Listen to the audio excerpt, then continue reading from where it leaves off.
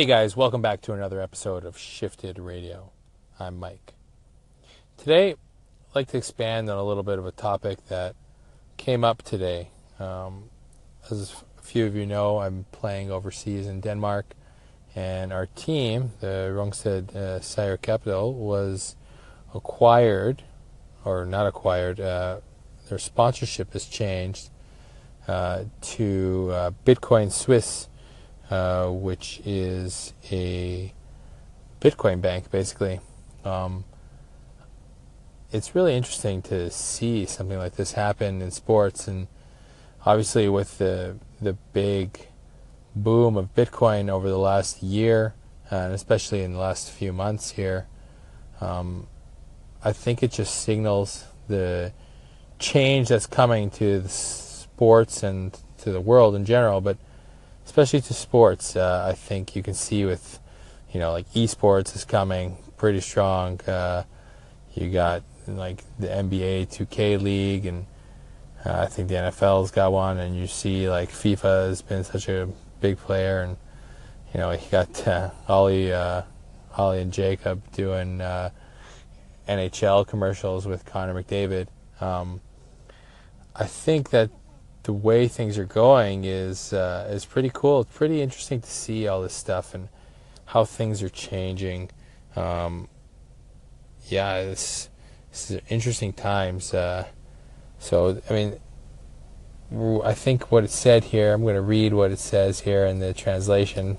It just says, the new name becomes Bitcoin Arena on an agreement that runs until 2021. The arena sponsor is the Swiss company Bitcoin Swiss, owned by Mr. Bitcoin Nicholas Nicolaisen. Bitcoin Swiss will be a very active sponsor of Rungsted, and where the new center circle will be a big logo painted, which will be pretty interesting to see, a big Bitcoin logo in the middle of the ice. A few different things they have planned, but some of the interactions at the game, people will be able to win Bitcoin, which is kind of neat. Over the next few days and weeks, we will lift some of the initiatives that will happen in connection with the new Bitcoin collaboration. We are looking forward to the new collaboration, which will be a big win for both Rungsted and our spectators. So it's just pretty interesting the way the dynamics are working. I think there's a lot to be done in terms of getting Bitcoin legalized and all the cryptocurrencies and the whole blockchain technology.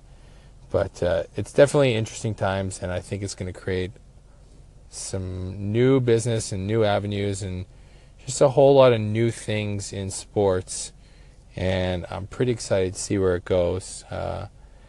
My honest hope is that the players will come out on top, because it's the players who make up, who do the hard work to play the games, and it's the fans who come out and support them that gives us our job. So I really hope that the players and the fans can come out with a whole winning experience in this whole thing.